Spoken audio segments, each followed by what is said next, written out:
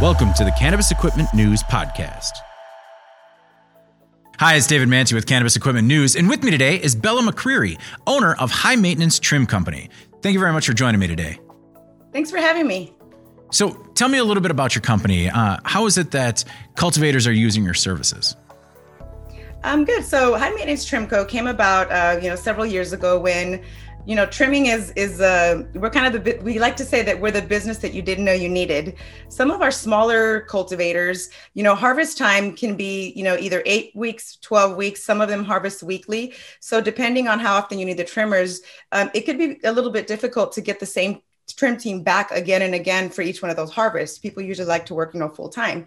And so one of the challenges is getting those same people back. The way that we help them is we actually onboard the staff. We pay all of the taxes, all of the insurance, we train them. And so when they call on us to come in and help, whether it's harvesting, trimming, bucking, we also do packaging.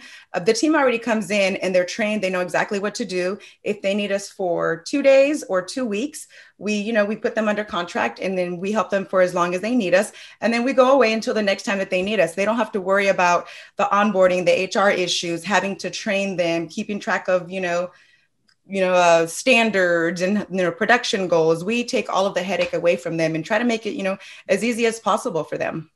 So tell me, what is the average size of a client, like typical harvest that you're working on?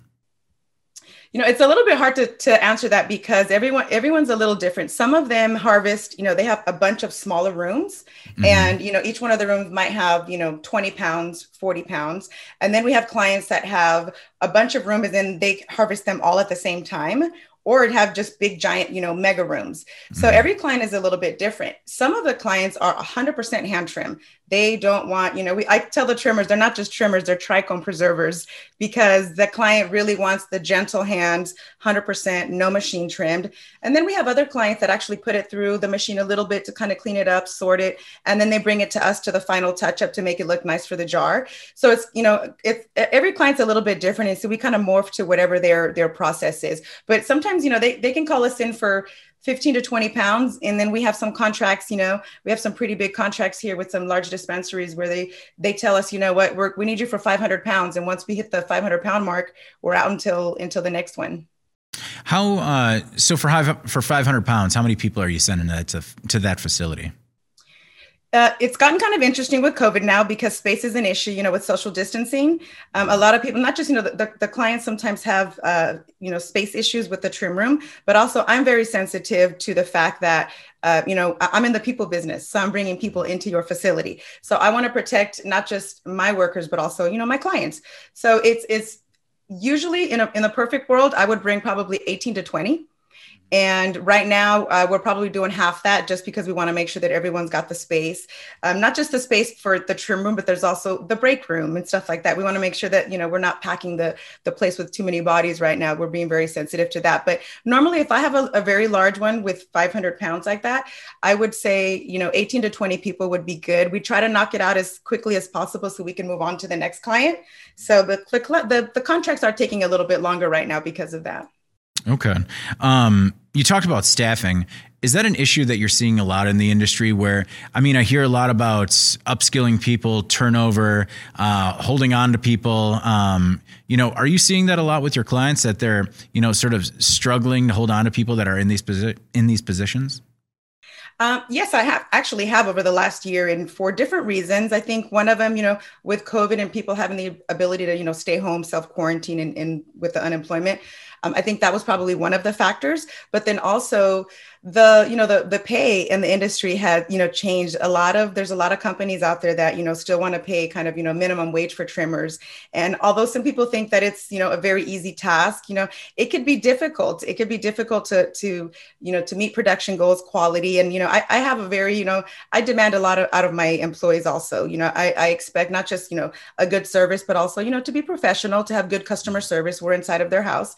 And so a lot of my clients have found it difficult to staff. Also, a lot of the outdoor clients, sometimes they'll get a big rush of staff, but then they kind of go away, Mm-hmm. people that come in around, seasonally. So it is hard. And it's also hard because at times they might need people that come in temporarily. Like I said, I have, there's some smaller clients that they might need staff for about 30 days. And if they hire someone for 30 days, the likelihood of that person coming back again when they need them next time, they might have moved on to another job. A lot of times it leads them over to kind of staffing agencies. And I like to stay away from represent or putting ourselves out there as a staffing agency, only because a lot of times that's kind of a stepping stone kind of in between jobs. Mm-hmm. And this isn't a stepping stone. We're not like a temp agency at all. We're a service provider. This is what my staff does. They do this full time. A lot of my employees have been with me, for a couple of years. And so this is their trade. This is their profession. This is what they love to do. And I don't pay them. I actually do give bonuses based on production. So my high producers definitely like to work for their bonuses. So because we still have that incentive and we move around, I think the staffing part of it, I think it's almost like a no-brainer for a lot of my clients, because they're like, oh, you bring them in, we don't have to deal with them, and they already know what they're doing. And we don't have to worry about, if we can get those same people again. So the staffing issue, it has changed over the last year, and it's for like I said, for a variety of reasons. Well, it's not, to me, it sounds like you're not so much a staffing company. You're more of like a outsourced quality control and quality assurance company. We are definitely. So when I first started this years ago, we would just do trimming. We would go out there, we would trim, and then we would leave. And I have a corporate background. I actually have a QA background. I used to work for JP Morgan Chase. And so I was, in charge of, making sure we had checks and balances for everything. Mm-hmm. So I started to put into play a lot of those practices into this business. And I learned that, accountability is extremely important. And so we didn't just come in and just, we're not just bodies. We actually manage the process. We manage, it's almost like a project. There are some larger clients that they have their own, harvest manager, and they have people in place, and they make sure that everything is accounted for so that everything feeds into metric. And then I have smaller clients that don't necessarily have, everyone's kind of wearing a bunch of different hats. So we come in and we provide as little or as much support as they need from us. So we have, very detailed, logs. We have, a sign off that happens between the client, supervisor, and ours. And so we kind of manage the whole process so that everything is accounted for. The quality standards are there. When I send out a team, they know exactly what the standards are, how much they're supposed to produce per day. They know what the expectations are, so that, the client isn't coming in like, okay, how much did they do today? They have the peace of mind of knowing, that we have all of these standards set in place, so that when we come in, we do a good job and they're happy. What tools are your staff bringing with them on site? We try to bring as little as possible, only because there's always a concern of, cross-contamination between other clients. But really the only thing that we bring in is just the scissors. The orange Chickamaugas is pretty much the only thing in scissor sharpeners. We have some clients that are a little bit smaller where we bring, extra stuff if we need to. We always like to keep extra, face masks and gloves on hand. The PPE is super, super important right now. And I know that it's, hard to get at times. So we always try to keep extra, stuff on hand. My field manager has them. I have them in my car, because, we don't want the job to stop for the sake of not having, their gear. But really the only thing that we try to bring is just the scissors. The client provides everything else. We're only as good as our tools. Well, to that point, what are your thoughts of some of the automated equipment or some of the other, like high-tech solutions that are out there? How does your work compare to some of those solutions? Well, there's definitely, the machines definitely produce a lot. There's a lot of more output. From a quality perspective, I'm a little traditional, come from the traditional market. And so if you were to ever, I still have my little loop that I take around. If you were to look at a bud machine trim versus hand trim, you could see that all the heads and the trichomes are still intact. And I don't know that people look at that when they pull it out of the jar before they smoke it, but, we really take pride in what we do. And so although the machines definitely have a purpose and they pump out a lot of buds, I think, quality wise, we actually have a couple of really big clients that they came from, real estate, and they bought this cultivation center, and they bought all these really expensive machines. And then they hired us to come in. And I said, I've seen these beautiful machines there. Did you ever imagine having to hire us? And he said, it just didn't look as good without the final touches of a hand trim. So I think there's a place for the machines. I also kind of compare it to the wine industry, here in California, where I'm just, really close to Napa here. And the machines became a really big part of, picking the grapes, but then the machines kind of grabbed a lot of other stems and stones and rodents and stuff. And so it's not as clean and as tidy as, the hand picking of grapes. Mm-hmm. And I think it's just kind of a comparison kind of industry to industry. But I think, I prefer, when it comes to the trimming, I prefer 100%, hand trimming. We do have some clients that just use the machine sorters, mm-hmm. and then we come in and do the touch up. Can you look at a product and tell whether or not it was hand trimmed? Sometimes I can. Yeah. If I were to take my loop, if I see a couple of buds, sometimes, we have some trimmers that are just really rough, not mine, because I'm real strict with them. But sometimes you can tell at the bud if there's, scissor marks on the side. A lot of times they're taking the trichomes off too. But if we tumble it at times, you definitely can tell when the heads have been kind of tumbled off. And then you can still see a little bit of the leaves, kind of curled into the bud. We'll be able to tell. So I can personally tell a lot of times when it's been machine trimmed. Yes. So from JP Morgan to owning your own business in the cannabis industry, how did that happen? Well, actually, it was Washington Mutual, and there was a big merger. And after that, they moved a lot of stuff back over to Ohio, and it was either jump back into I was a project manager, either jump back in or kind of do my own thing. And so my husband was actually a grower. He grew up on a farm. And so he got into the, cannabis industry, and that's a whole nother story. But I was actually extremely afraid of cannabis because I grew up in a family where, weed and heroin were the same. Yeah. And so I was terrified. So when I met him, he kind of introduced me to it. And then I learned to love it. And I learned the medicinal benefits because I have the worst insomnia. And so I started to use the tinctures, and it was just a game changer for me. And so we partnered up. And so I was in charge of the harvest, and we kind of did that on our spare time and helping friends out that had, little grows. And when they finally finished moving the whole corporate office, I had downtime, and I said, what do I want to do? I'm like, I think I want to pursue this full time. And I started the LLC. I believe it was back in 16 or 17. I actually started the LLC and decided to set it up as an actual, entity and service provider and go after all of the licensed clients to help them. So have you gotten over that yet? Like, even though you've been involved in the industry for, 5 or 6 years now, growing up thinking cannabis and heroin are the same, have you been able to get over that where if you pass it and you can smell it, you're just like, oh, bad. Oh, wait, no, actually good. Have you gotten over that yet? No, I still sometimes, even when I come home, with my kids, it was always, they could never know that, that we were doing this. And so I still kind of catch myself sometimes, or even my kids, they know that we're in the industry. My kids are 18 and 23, but sometimes they're, Mom, I can smell it. And I'm like, well, it's legal now. So yeah, no, it's still, I got pulled over yesterday, and I had some of our scissors just in a little box, but sometimes they tend to smell. And I was mortified for a second because I thought, oh my God, they're going to think that, and it was just the scissors, but it was like that instant, like, oh my God. And I'm like, oh wait, it's legal. And it's only scissors. True. It's just like, we just need to clean the product, nothing else going on. Yeah. But, when it's been years and years and years of the opposite, it does take a while. And even sometimes when I post stuff on my social media, on my personal one, it's kind of like, oh, what are they going to think of me? I'm like, wait a minute. No, we're good. Well, have you had, I've talked to some companies that have had, because even though it is illegal state-wise, federally, they've run into some trouble with banking and their accounts, stuff like that. Have you run into any trouble about your accounts getting shut down or anything like that? No, I haven't. I actually, as part of my presentation, I have a presentation binder. And one of the things that I received is I made sure that I had an email from our local, from our California agencies here that said that I'm considered, an ancillary business. So I'm technically not a cannabis business because I'm mobile. I don't take possession of it. I don't move it. I just provide a service. So because I actually have an email printed out from them that says that I'm ancillary, I haven't had any of my banks shut down, thankfully. Okay. When you start with a client, what does the initial consultation look like? And have you ever turned down business? I have turned down business. So my initial, we start with the phone call. A lot of times it's Zoom.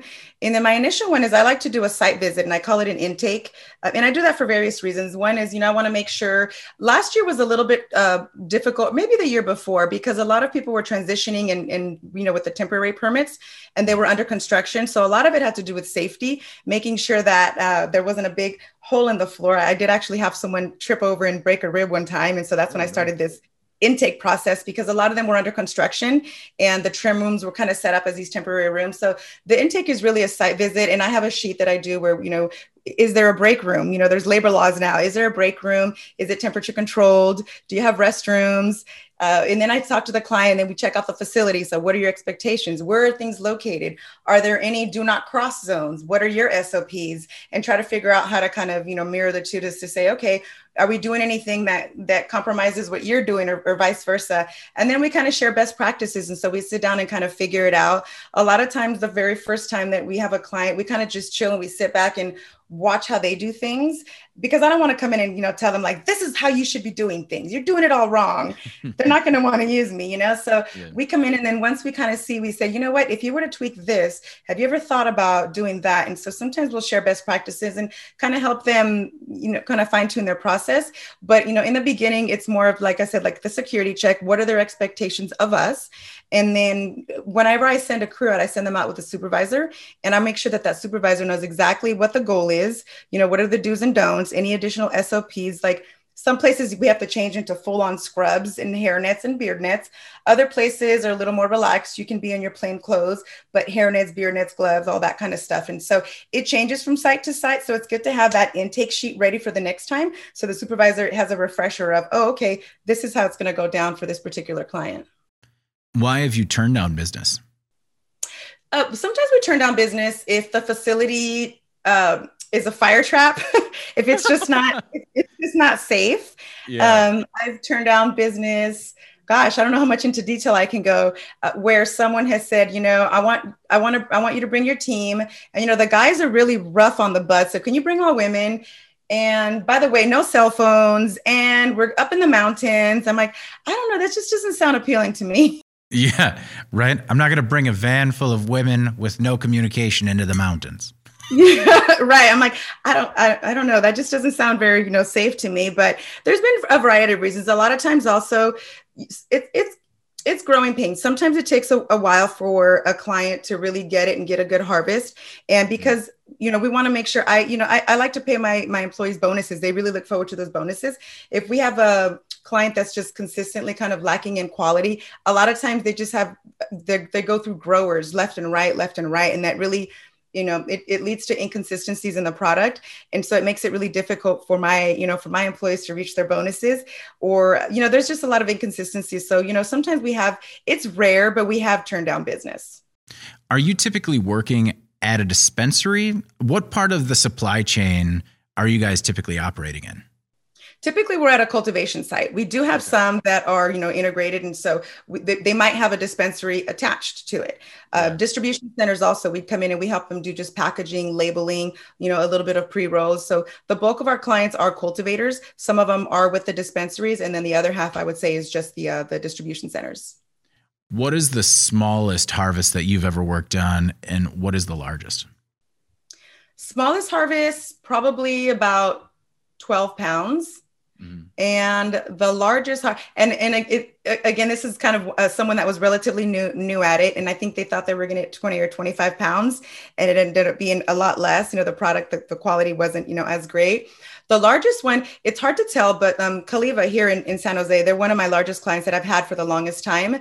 And they have, they harvest, I believe, weekly or every 2 weeks. And so having that, we initially got a 500-pound contract, and then they extended it another 500 pounds. And then we just kept going. And I ended up having a team of 10 people there for about a solid 8 months.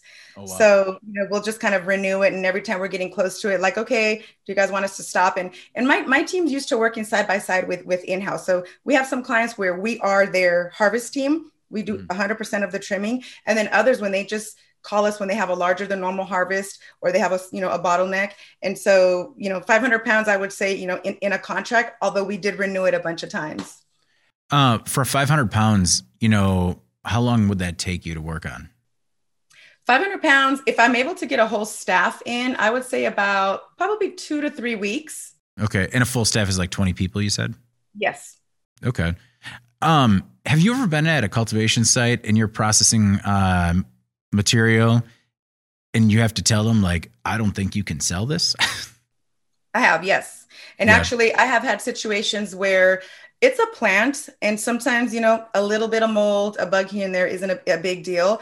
But that's another thing that I train the supervisors to, raise your hand if you see mold. Let me decide at what point we're going to pull the plug. We've had situations where it's quite moldy, and not only is it a risk to my staff, but I don't even recommend it being sold. And so, I make the recommendation, but there have been times when I pulled the plug on my staff and I've had to cancel because I don't even want my staff exposed to it.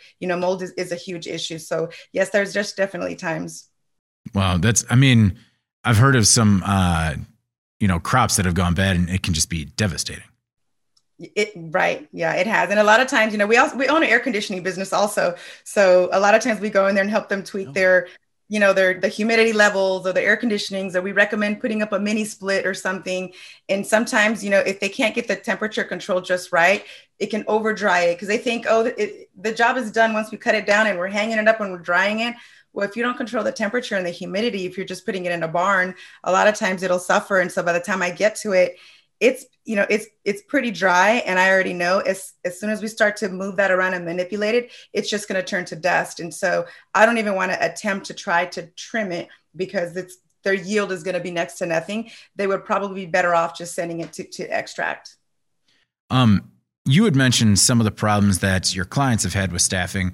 Have you had similar problems? And, how have you sort of adjusted course to try and make sure they don't happen going forward? I have had staff, just like any other business. I do have staffing issues a lot of times. When COVID first hit and everyone was just like, what, if we touch the same table, we're going to catch it. And everyone was afraid. The way that I tackled it is just kind of from a rolling up my sleeves and being a good leader. And we were working in a facility in Oakland, and it's a really big job. And we didn't have too much trim work, but they asked us if we could come in and help them de-leaf in the garden. And I put scrubs on and rolled up my sleeves, and I was in there helping them de-leaf in the garden. And I went and got them lunch and, just kind of trying to build up their morale and said, look, I'm out here just as much as you are. And I wouldn't send you somewhere that I wouldn't be willing to work myself. And so that whole week I worked side by side with my staff so that they felt supported. And I knew that it was safe also. I wanted to kind of keep my eye and make sure that the environment was good because it was so new. We didn't really know, how to handle everything. And so now we've got, things in place, but I did suffer a little bit up until the time where they decided that we were an essential business. Everyone was kind of like, I don't know if I want to go back to work. And then from there, everyone started to come back to work. So there was a little bit of attrition, because of COVID. But I think it's probably just regular attrition. Sometimes people, they want to do this for a little bit. Some people come and they do this and they find that it's just way too hard to sit for 8 hours and trim all day. It's boring. Do you, I worked in sorting through college in a manufacturing facility. So I get it. It's like the same part for 12 hours, huh? Great. But I don't know. I guess at least your workers get to travel, or see different facilities. They do. I think that's one of the things, some people like it and some people don't. They get to travel to different facilities. We have an online scheduling system. So every week when we post the schedule, they see where they're working. They see who their team members are, who they're working with, and they like to move around. And then we have others that they don't want to move around so much. Sometimes they have to use public transportation. It's not as easy for them to get around. And I actually have really good relationships with most of my clients. And I tell my staff, I want everyone to be in their happy place. So if there's something that I can do, a lot of times they'll see job listings with one of my clients. Let's have the conversation, And so we do direct hires a lot of times. Sometimes my client's like, hey, I really like this guy. He is so good in the garden. Would you mind if we hired him on directly? We have a process for that. We just, we charge a small fee. They absorb them. And then, it helps keep a relationship strong as well, because they know that I gave them a solid worker and they continue to use us for all the other services. But we have both. So some people just love, moving around and not having the same stagnant space to work in. And other people are looking for something that's a little more stable. That's really cool. That seems like, it kind of speaks to the collaborative nature of the industry, really. Yeah. And one of the things that just kind of came to mind also, speaking of attrition, when COVID hit, we had a lot of clients that just kind of were losing people, or they just kind of, their operations were on hold.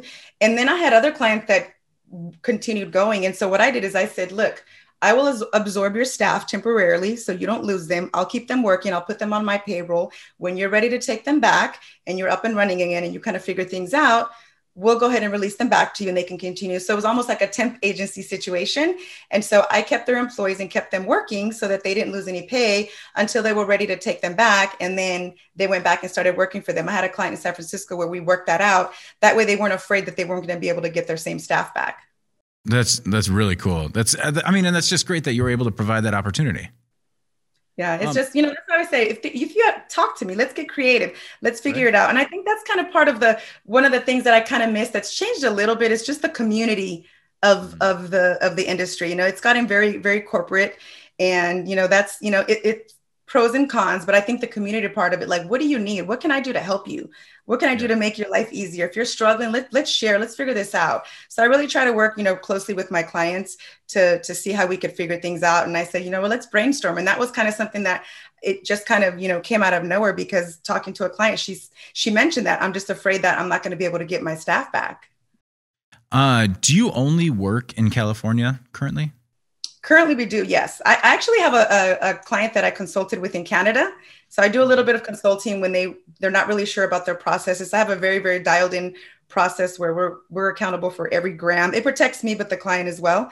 But we have thought about expanding to other states or possibly franchising.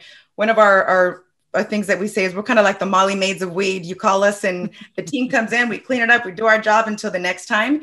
And there's trim teams out there everywhere. There's a lot of trim teams out there, and a lot of them, aren't legal, but they've got the skill set. So if we can, bring them on under our business model and, kind of 1099 them, but bring them on, show them how we do things, and they could follow all of our policies, then we want to continue to grow. And we have actually had conversations with someone in Oklahoma that is, asking us to kind of come out and check out the scene and expand into other states. So those are very exciting conversations, and I'm very interested in expanding.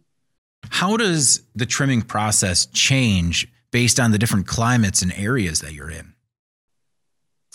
The trim process, it doesn't change a whole lot.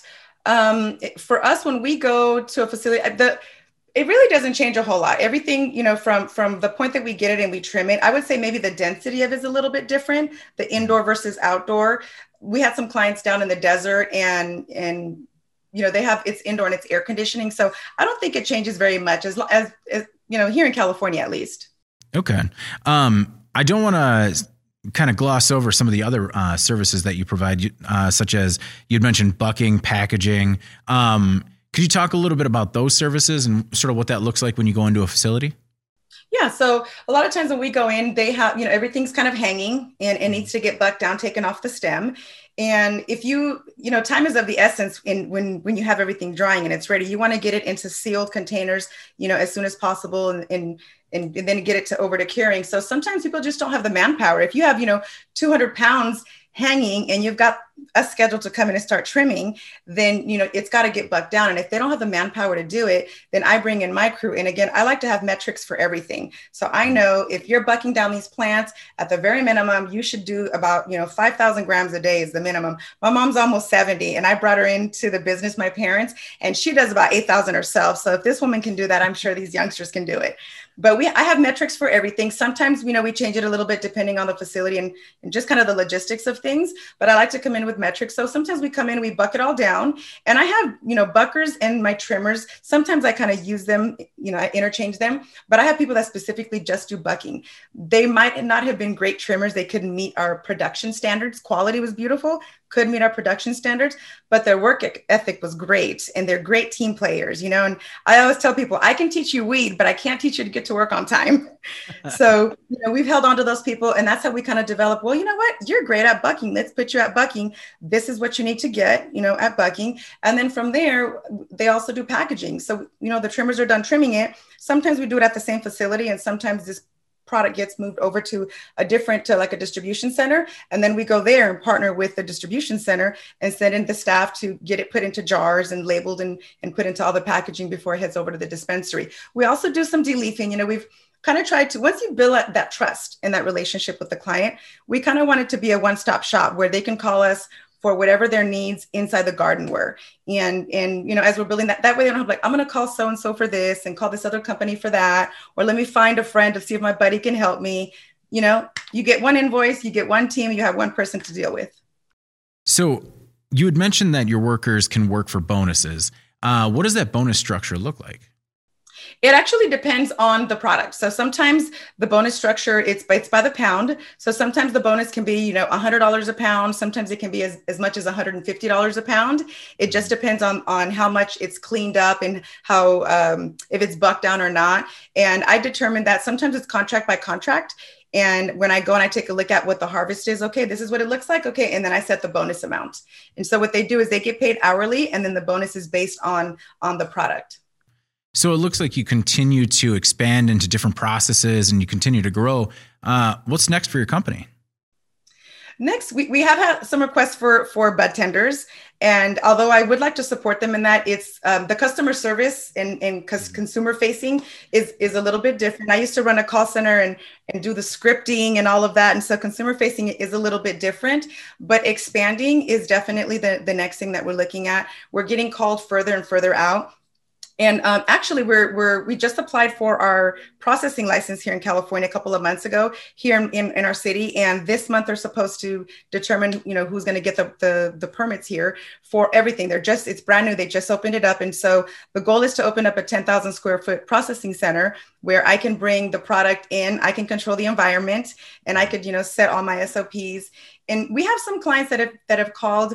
They might be up in the mountains and they have, all of this stuff that needs to get processed because of the way their property is zoned. They can't even bucket on the property. They can't put a structure on their hill to bring in, employees to do it. So they're not even allowed to do that. So they're forced to outsource it. So as that's, and also there's a lot of people that are coming from other industries where outsourcing is normal. You don't have to keep an eye on your crop 100% of the time.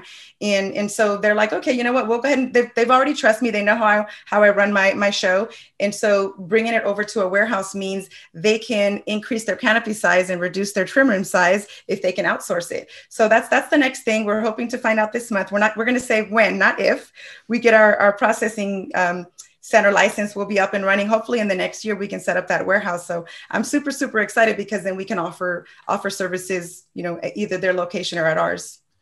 Talking about regulations in the state, what are some of your predictions in terms of the evolving regulations in the state and, federal legalization? Well, we're all hoping for federal legalization. I think it's just going to open up so many doors and take away, a lot of headaches. I don't know what to make of how things are changing. I think they've made the regulations just so tight here in California that it's making it really difficult, for a lot of people to operate, and it's frustrating a lot of people. I'm really hoping that there's going to be a little bit of a loosening of some of those regulations because there's other industries and there's other places that don't have to jump through as many hoops as we have to jump through to make it. And one of the examples is, I was in a clubhouse room the other night, we were talking and they were saying, if I have my processing center, I can't bring hemp CBD on my property if I'm doing cannabis. That has to be on a completely separate, property. So it's stuff like that. It's the same process. It's still a plant. Why do we have to have such strict regulations? So I'm hoping that they'll ease up a little bit on the regulations such as those so that, we can, more of us can work together. Right. Is there anything in particular or anything that we might have left out that, you want to make sure that the Cannabis Equipment News audience knows about high trim or high maintenance trim? Well, hopefully we'll be expanding over into other states, but no, I think we covered just about everything. I'm really excited and thank you so much for having me. It was really nice chatting with you and kind of getting a lot of people, like I said, a lot of people don't know that we're out there and we're the business that you didn't know you needed. We try to save people time and money just by coming in efficiently and doing a good job and getting out of your way until the next time you need us. And so we're really here just to help. Thank you so much. No, thank you, Bella. I mean, one of the things that I found so encouraging is just your passion about the industry. And I think it's really infectious. And I think, that's why it's you have such a, loyal group of customers and employees. Thank you. I appreciate that. Well, thank you very much for taking the time and hope we get to talk to you again soon.